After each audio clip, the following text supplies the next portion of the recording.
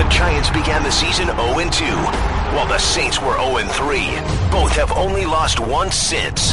This Sunday, they go head-to-head at the Superdome. Touchdown!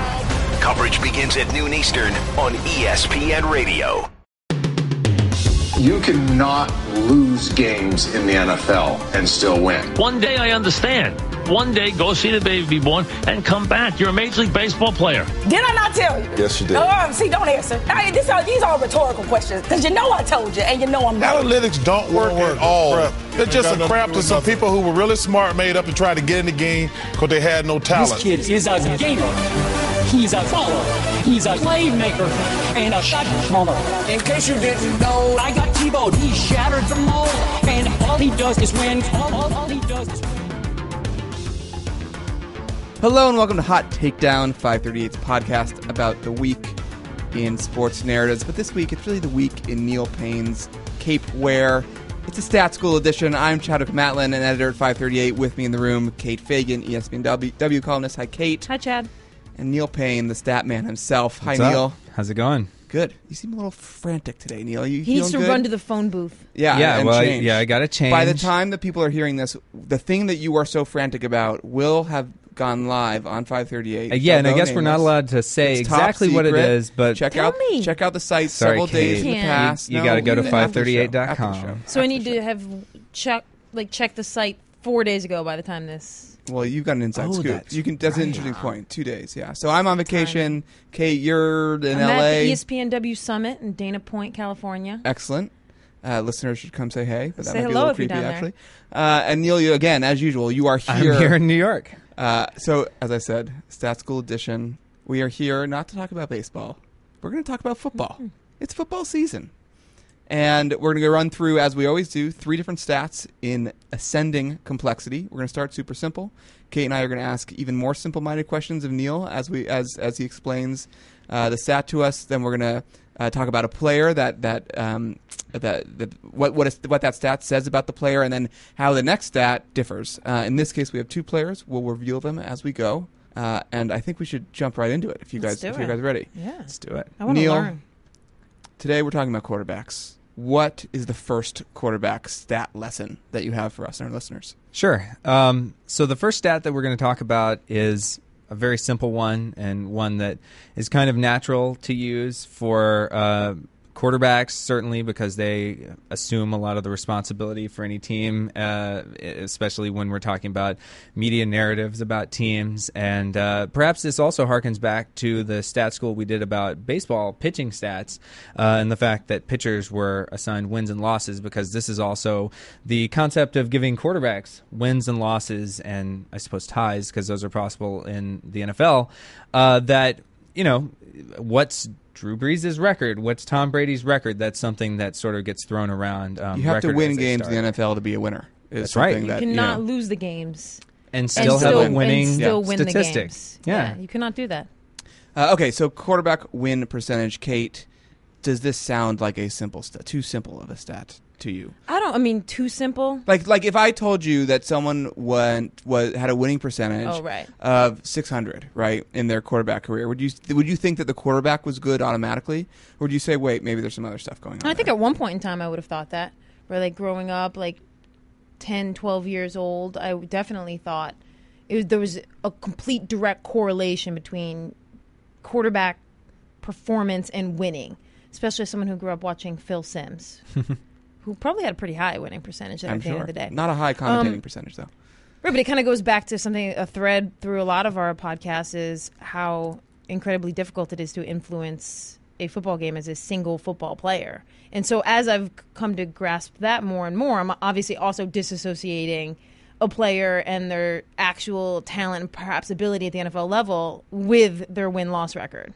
Yeah, and one of the kind of things that I think caused people to latch on to wins and losses in the first place is when you look at the winningest quarterbacks, it actually does kind of make sense. It seems like it's not that bad of a stat, because Aaron Rodgers, you got Aaron Rodgers, you got Peyton Manning, you got Tom Brady, you got Russell Wilson. So it does pass the smell test, and I think that's something. It's an interesting point. I can't really think of a great quarterback stuck on a bad team, and that's partly because great quarterbacks make so many other people better around them, but also teams tend to shape themselves to a good quarterback, and you Right. make your run with free agents, and free agents want to come play with good quarterbacks. And also, I wonder, like, obviously, there's a problem, like, at CEO and company levels where perhaps there's people who could become great CEOs, but there's so few CEO positions, and people who get there don't leave the CEO position that sometimes I'm like, there are probably like thousands of great, perhaps heads of companies who never got the opportunity. Neil, I guess my question for that is, like, do you think there have been quarterbacks who would have been amazing quarterbacks and just never got the chance to leave the backup role? Well, certainly that seems possible. We've even seen quarterbacks Give me a like stat, Kurt Neil. Warner and various others over the years sort Tom of Brady. take over. Tom Brady himself, is maybe the archetypical example of this, where a guy wasn't thought of very highly, and then by some freak injury to the starter, was given a chance and ran with it. But I think we've seen the cases in which that is true are vastly outnumbered by the cases where the backup does come in and the team is really not as good and doesn't make the most of that opportunity. But and also to go to your point, Chad, about like, it's hard to think of a great quarterback that doesn't have a great winning percentage. I think that says a lot about how we define a great quarterback. Is it, I think, more that it's chicken and egg, right? Like, do we consider someone to be a great quarterback if they don't have a good winning percentage? And I think for the majority of football history, certainly in the media and the narratives that get built there, I don't think that's true. Like, you have to be a winner to be a great quarterback, and you be a winner by winning, and then that makes you a great quarterback. And you also have to be a winning quarterback to keep quarterbacking your team to then stack up the years to be considered in the pantheon of the greats. Because, I mean, if you're posting 7-9 records continuously, the team is not going to continue shaping around their current roster. They're going to want to redo things. So, and I understand that this is the simplest of the metrics that you're going to talk to us about, Neil, but it seems like it's not a wholly tainted one. Like, I do want a good quarterback to be a winner. Like, I don't think that's unreasonable of a request as a fan, or even a stat-savvy fan, that good quarterbacks should be winners, I think. Yeah, no, I mean, that's why the leaders in it are kind of considered the best quarterbacks. On top of this chicken and egg thing, is that playing quarterback well is associated pretty strongly with winning football games for your team. I think the issue is just that there are statistics out there that are better at isolating the quarterback himself and filtering out the contributions of his teammates and perhaps the non-contributions in the case of quarterbacks that aren't winning. And presumably also ranking the best themselves from one another, right? Numbers 1 through 5, maybe they all have a winning percentage between 630 and 650 or higher, maybe. Yeah, Peyton Manning has a 79% winning percentage just over the last 4 full seasons, and then Aaron Rodgers has 77%, Tom Brady 77%. Right, and so they're very close. So part of what we're trying to settle with this stat school is like how to best evaluate greatness in general, as we often talk about on the show.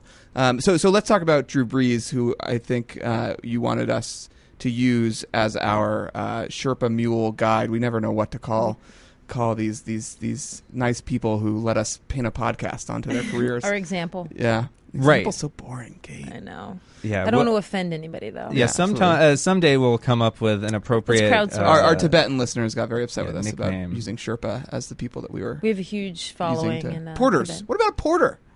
Yeah. Sure. Someone who's bringing us from place A to place B? Okay. Right? Usher. And then we could get Usher to sponsor a stat school.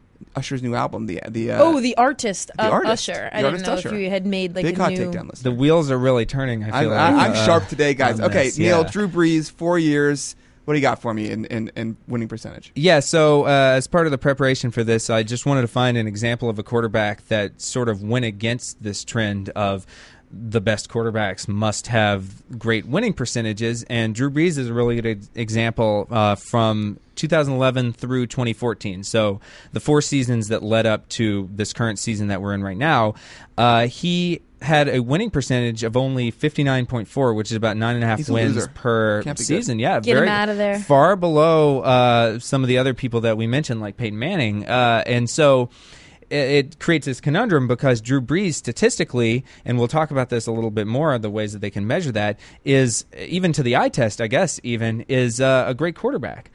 So the wins don't agree with that, and then you have to think, oh, well, why is that true? Is it because which is more likely? Is it because he actually isn't a great quarterback, he's just kind of a mediocre guy? Or is it because the winning percentage isn't capturing everything we want it to, and statisticians have, as they generally do, come down on the side of the ladder and say, well, there are better ways that we can measure and isolate the individual from his team. A bad defense, a bad running game, whatever else That's might right. taint a quarterback's winning percentage. Okay, so Kate, do you feel like you're ready for lesson 2? I am. I feel The winning percentage was pretty easy, I feel like, to kind of make it through. It. Yeah, thanks to your your eloquent teaching. That's for the tight end episode. Okay, so Neil, certificates handed out. You feel good about your students' progress. Will you sign mine though first before we move on? Oh sure, yeah. Let me pull out my pen right now. Neil, you've been practicing that Statman signature. That's right. I like that. It's very elaborate. Yeah. Let's move on to segment 2, class 2, lesson 2. Neil, what is even more advanced from quarterback winning percentage, but not quite as advanced as possible? Yeah, I mean, this one, I don't know that I would necessarily feel comfortable calling it advanced, but it certainly is more advanced than winning percentage. So novice intermediate. Well, what if I consider it advanced? Yeah, what does that How say should about I us? feel? And you're supposed to be an equal opportunity teacher, Neil, Yeah. not shaming your students. I don't want to shame get the it. students, and particularly if you look at the formula, this is the one this is a stat that's sort of notorious for people make fun of it as an example of the impenetrability of stats in general in sports, is because this formula is just weird. And I'm talking about passer rating, the NFL's passer rating formula. This is QBR. No, this is quarterback rating. That's different than QBR, and that for maximal confusion, things have been named similarly. But the history of this stat, it goes back to 1971. They used to rank quarterbacks by, I think, raw yardage. So they would say, oh, the passing crown, whatever that even means, in the league should go to the quarterback who had the most yards. And I think people were saying, like, well, that's kind of dumb. You know, there's touchdowns, there's completion percentage. People were passing more. But the AFL was a league that eventually would merge with the NFL. By that point, it had that passing was more a part of the game than it was in the NFL, and it really, the game was opening up, and so they wanted a better metric of and measuring. fantasy points didn't exist yet. Fantasy points would not exist for another more than a decade, but they wanted a statistical measure. So Pete Rozelle, who was the commissioner of football, he asked some guys, one of whom runs the Elias Sports Bureau, who you still hear about, checking stats and providing facts for these leagues, to come up with a formula that would better rate passers. And so they came up with this passer rating formula that takes into account completion percentage, which is just, as a percentage of your passes attempted, how many did you complete to the receiver? And, reasonable to include that, I think. Yards per attempt, which is the average, yardage progressed down the field when you attempt to pass by your team.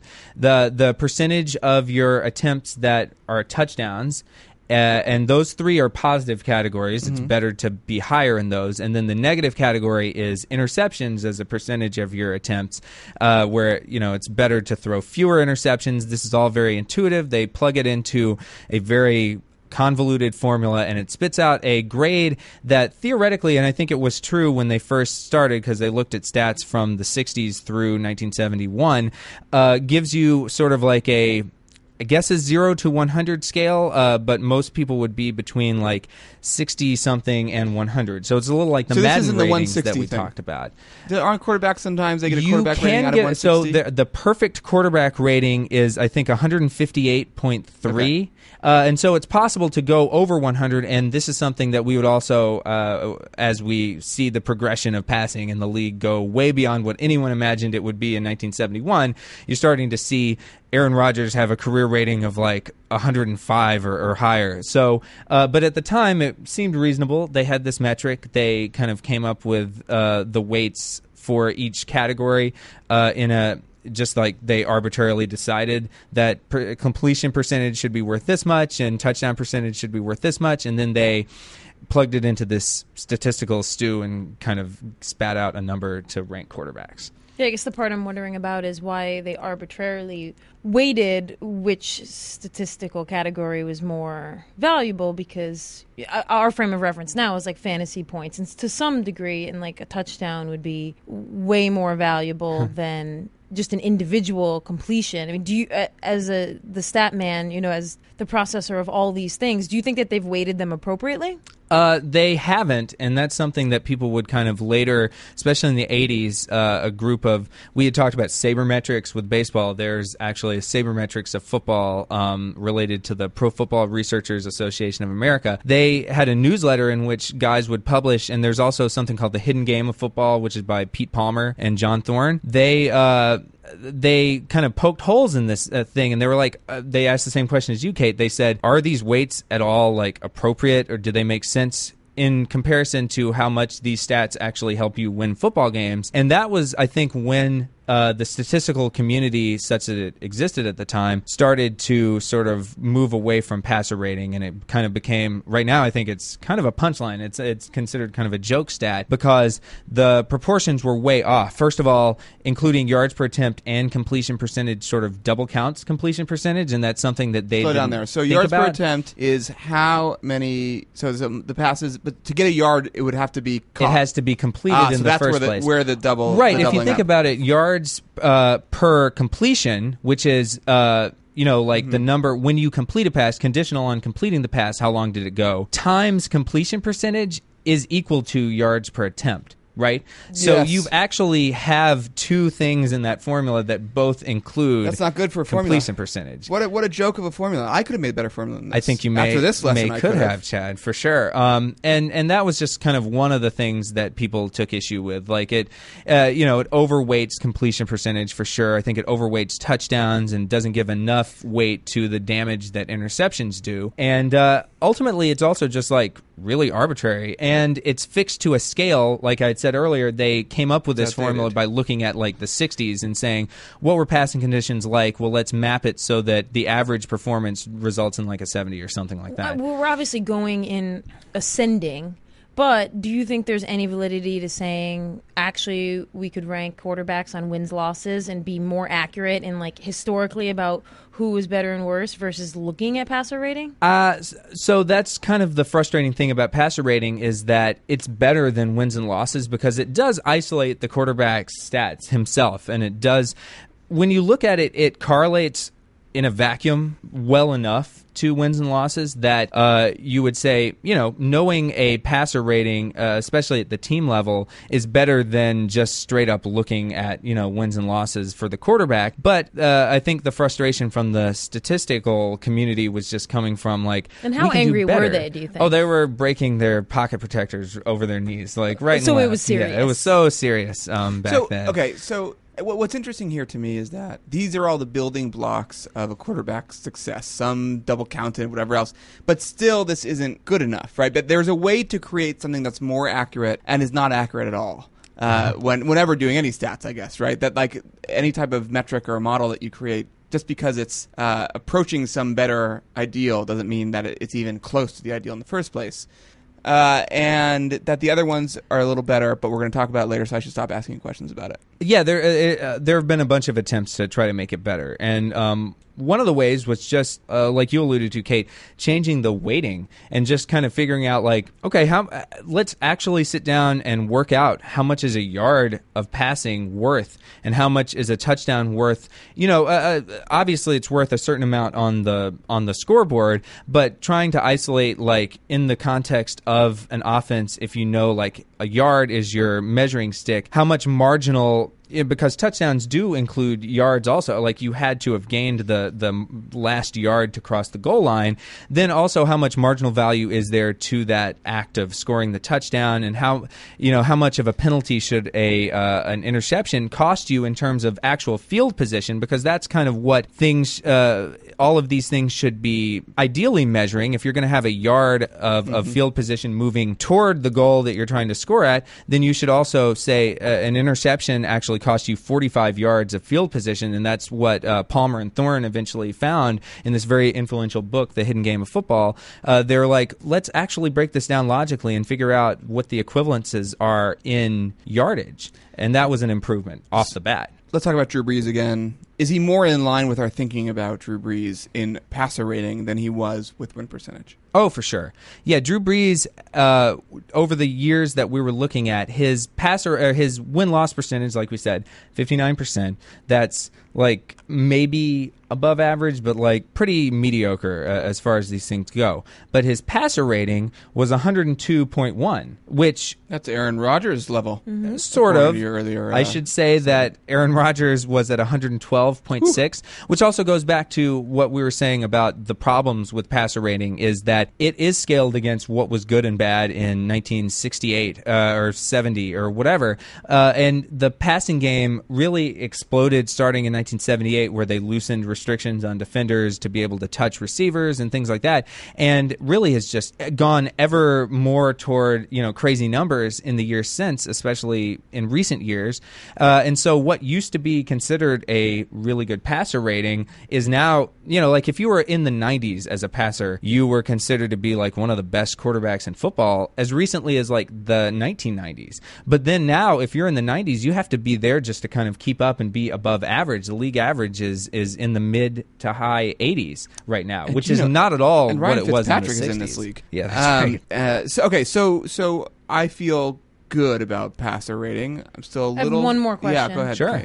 If you use like a car metaphor, did the folks who developed this particular vehicle in the 60s and 70s, did they do the best they could with what they had at that time? Or was that a clunker? No, I think it was the best they could do with what they have, because like computing was not really much of a thing back then. Like all of these things that we take for granted now, that I can run a regression and figure out the equivalencies of yardage to touchdowns and interceptions on my computer this afternoon if I wanted to, they would have to go into a room where the computer was like the size of the whole room and kind of plug in punch cards. So I think it absolutely was the best they could do, but that doesn't mean that we can't improve on it as technology gets better. Absolutely. And the inertia of sports just kept it going. Okay, I think I got like a C+, B-. I'm going to grade myself on that segment. Really? How are you feeling about your progress, Kate? It depends what questions Professor Payne would ask. Oh, interesting. Yeah. Is it an open book test? Is it an essay? Is it I think a multiple choice? If it was an note. essay, I think I would blow it away. Okay. Like I comprehend it, but You're I a don't professional want to writer, like Kate, though. I couldn't like write out the equation for you. But in an abstract way, you get the I feel like I'm an concepts. A-. Yeah, it's going to be an open note exam. So I hope you guys were furiously scribbling down. You saw notes us throughout take those Yeah, notes. I mean, I have you this guys the recorded, whole so I'll just time. listen back Yeah. to it.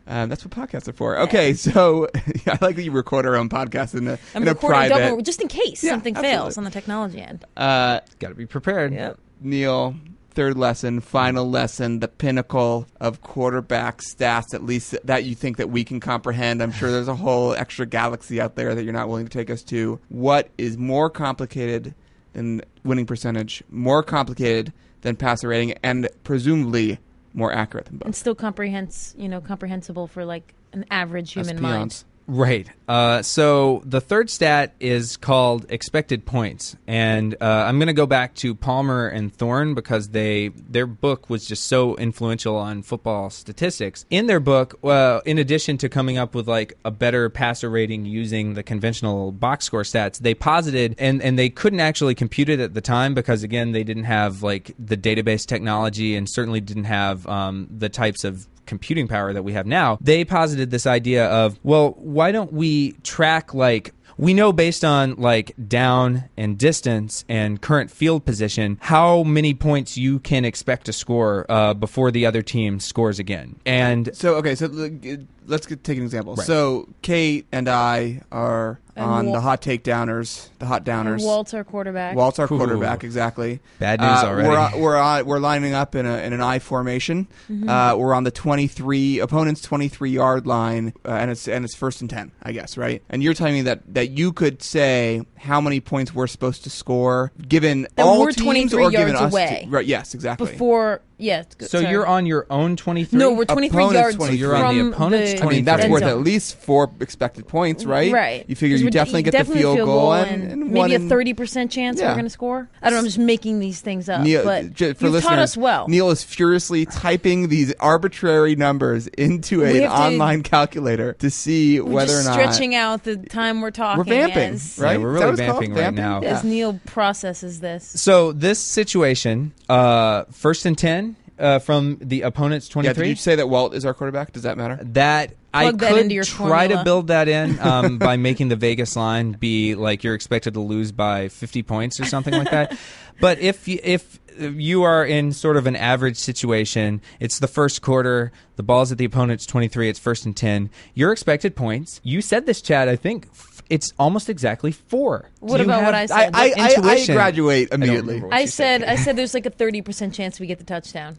So I don't have 20 that number right now. Well, wait, of, wouldn't it be 25% basically? Or no, because the field goal's not a gimme and there Yeah. could be interceptions. Yeah, Got it. All right. yeah. Sorry. But okay.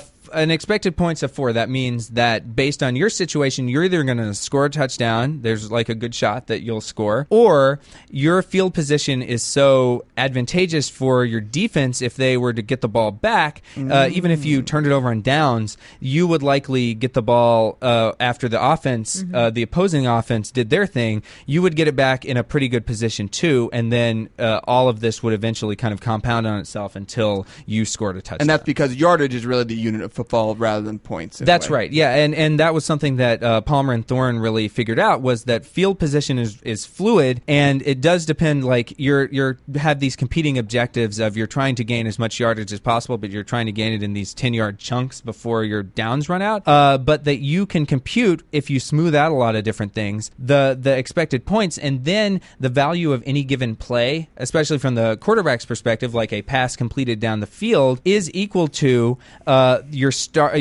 the expected points that you will score after that play is concluded minus the expected points that you had going into that play. So simply put, like a quarterback who doesn't throw interceptions in the red zone is going to have a better total in this particular statistic than a quarterback who does. Yeah, because there's there's a lot of expected points on the line. Right, there's like a leverage aspect, and we talked about leverage index in baseball, which just means that, like, yeah, when you're in a situation down near the opponent's goal line, it is really important to capitalize on that, and those are sort of more high leverage, and also the down can also make it high leverage, because the difference between picking up the yards necessary on 3rd down versus, having to punt on 4th is really big compared to what the same yardage situation would be on between 1st and 2nd. And that's also baked in. Like, this is an improvement over the raw numbers that you saw go into passer rating, because, like, if your quarterback is consistently, and a friend of mine is a huge Buffalo Bills fan, and we watch the game pretty much every week, Tyrod Taylor was making a lot of throws, I guess at this point it'll be 2 weeks ago for the listener, that were short of, like, the pass was completed on 3rd down, but it was short of the sticks, and those completions in the stat sheet, if it's like 3rd and 10 and you complete a 9-yard pass, a 9-yard pass in like a neutral context situation is pretty good. Like, that's what you would well hope above the to league average of yards right. per Yeah, pass. the league yards per attempt is something in the high 7s or 8, so you're doing better than average. But if you put in this context of, like, how is it actually helping your team score based on the rules of football and the down and distance, it's actually kind of bad. It's below average because you didn't pick up the 1st down. You didn't even target the ball past the marks. So the markers. I have 2 more questions. One, this is compared to league average that year or the NFL's historic average. Like, so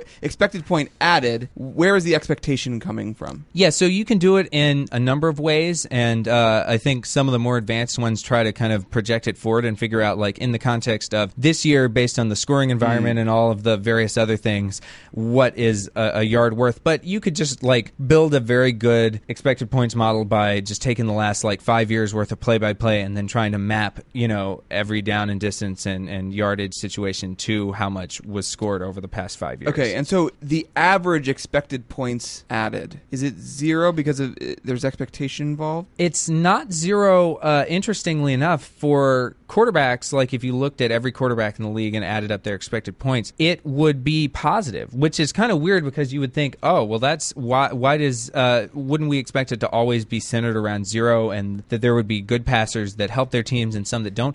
And one of the implications of this is that passing is a better proposition in terms of helping teams score than running the ball is. And in fact, running the ball has its own, like a lot of times you will intentionally give away expected points on rushing plays in order to milk the clock and get win probability added. And that may be for another podcast. But that's the concept of win probability added is just taking the same idea as expected points added and saying, like, what's the difference between the play at the end of it and the play at the beginning, and instead of measuring the difference in this expected point stat, measuring it in win probability, which is what are your odds of winning, taking into account all of the things that expected points has, so like field position, down and distance, but also adding in what is the score and how much time is left in the game. This is something as a Giants fan I know well. Yeah. From week one. And also certainly. from, like, it seems, I don't know, maybe it's just because I'm paying attention to them, but they seem to always put themselves in these predicaments, like at the end of the Super Bowl against the Patriots in 2011, where they almost, like, didn't want to score a touchdown. You're in that weird, when Bradshaw fell over backwards on his butt. He tried to step half-heartedly. He couldn't, and then he sort of stumbled in. Right, like there's that whole, it's almost like, like the clutch and gas on a car, or you're trying to, for that perfect balance of time. So many car metaphors today, Kate. I know. You really love the car metaphors, Kate. I don't know why. I did lease a car a couple months ago. Maybe it's just playing on my mind. Could be. But I mean, you're kind of playing, right, on that. Like, do I want more win probability, less time off the clock, leave points on the table? Yeah, exactly. And so in a lot of rushing plays, you're deliberately leaving points on the table. And so since overall across all offensive plays, so passes and rushes and fumbles that happen when the ball snapped over the punter's head, those all average out to 0 expected points across the whole league. But when looking at passes as a subset, it kind of means that teams are not passing enough still. Like, we still haven't reached that equilibrium where it would be better to kind of, when everyone else is passing, to run the ball. But also it does speak to this phenomenon of the clock and the clock's, not stopping when you run the ball, so you need to milk it at the end of games. I guess, do you think that, is there any way to bake into stats needing to convince the defense that you can do things other than passing? That's right? Another that's interesting the whole thought. point. I think a lot of teams run is to be like, we're not always passing. Gotta be honest on our run. Right. Yeah. I think that's another part of why you see this, like, if you looked at it strictly from an expected points you'd standpoint, pass every time. You'd be like, gosh, we're not passing enough. We need to do more. So that's why it's so tough to say, like, what the optimal run-pass balance is in the league, because it's a game theory question, and it's a question of, like, trying to find what's called, like, the Nash equilibrium, where you're doing the optimal thing from your perspective and the defense is doing the optimal thing from its perspective, and no one can kind of improve. And it's tough to say whether we've reached that or not. It's really tough to measure that. Well, is it tough to say if Chip Kelly has mastered it yet? I think he may be the toughest of all to tell. Okay, so quickly let's talk about our guide, mule, Sherpa, porter example. Usher.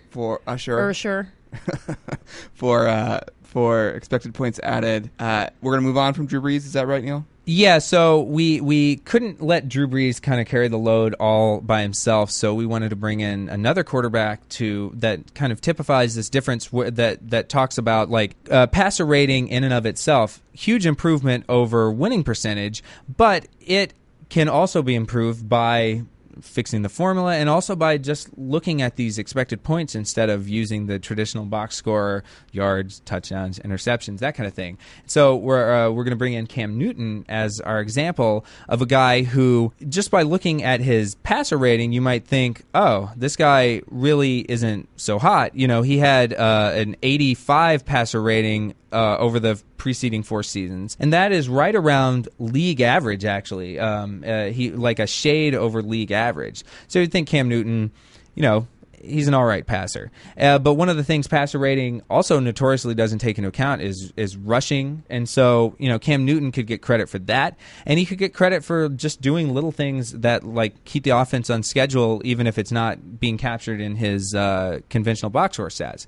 And if you look at his expected points, he's actually one of the best quarterbacks in the league. And you mentioned QBR, which is ESPN's improvement upon quarterback rating. It, at its foundation, uses expected points as the metric that sort of so Cam drives Newton has a good QBR as well. So Cam Newton had, like a top 11, I want to say, QBR over the span that we're looking at, even though he was kind of average among passers in quarterback probably rating. Win-loss. And, win-loss, yeah. I mean, they're right around 500 most of the year. So, it makes sense that he would show up as someone that you need to kind of add in these extra wrinkles. And especially the rushing component is big for him. And it can make the difference between, looking like an average quarterback and looking like one of the, arguably a top 10 quarterback based on it. So it's funny to think about how even though passer rating is isolating individual performance much better, especially if you think back to the 70s, the best they could do pretty much, compared to something really dumb and really like broad-based like wins and losses,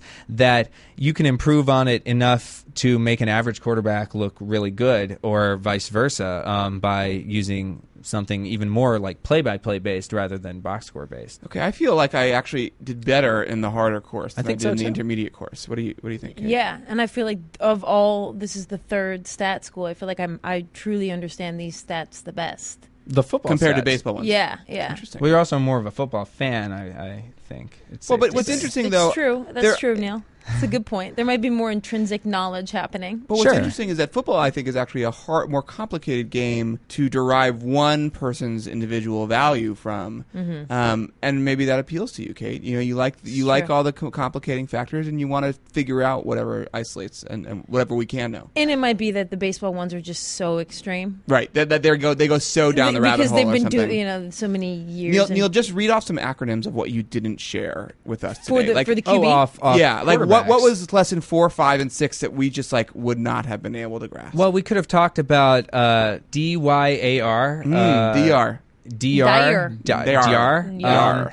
We could have talked about DVOA. So VOA. there are things that we can talk about, but we talked about QBR, which should we feel insulted? No, I don't think so. I think feel educated, not insulted. Yeah, it's just all about kind of like getting you to that level of what you need to know to be conversant in football stats. Like bar talk. Yeah. You're gonna bust out QBR at the bar. This is gonna be a big hit on Sunday. It's a huge hit. This is a big deal. Yeah. All right, guys. I feel, Neil, did we get our certificates? Yeah, absolutely. I'm gonna stamp my rubber stamp on it right now. You've really embossed it well this time. Is this a new stamp? Yeah, I'm impressed. Yeah, I got notarized over the weekend. So good. I hope you expense that. I mean, this is your profession. Is this a side business? Yeah, I'm running a little thing out of my apartment. Listeners, if you want your own actually, I can't offer your own embossed stamp. Come on and in email and take a podcast stat at 538. But that will do it for this week's show. Thanks as always to Kate Fagan. Thanks, Chad. Neil Payne. Thanks, Chad. Oh, Neil gave me a little fist bump when that happened. It was a bro moment. Excellent. Our podcast producer is Jody Avergan. Our video producer is Ryan Nantel. We got production assistance from Jordan Shulkin and Lois St. Jacques. Our intern is Sarah Patterson. You can email us at podcast@538.com.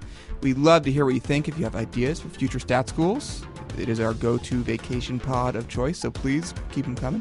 Find us on SoundCloud, Stitcher, Downcast, all sorts of other apps. We're on iTunes. Subscribe at itunes.com/538. Be sure to review and or rate the show. It helps others discover the program. Our theme song is by Mystery Mansion. I'm Chadwick Matlin. Talk to you next time.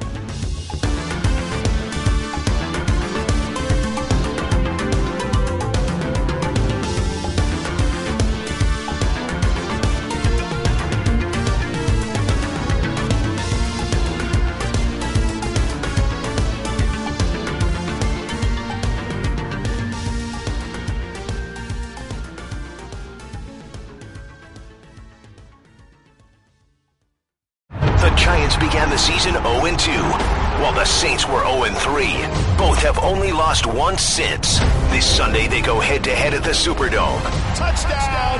Coverage begins at noon Eastern on ESPN Radio.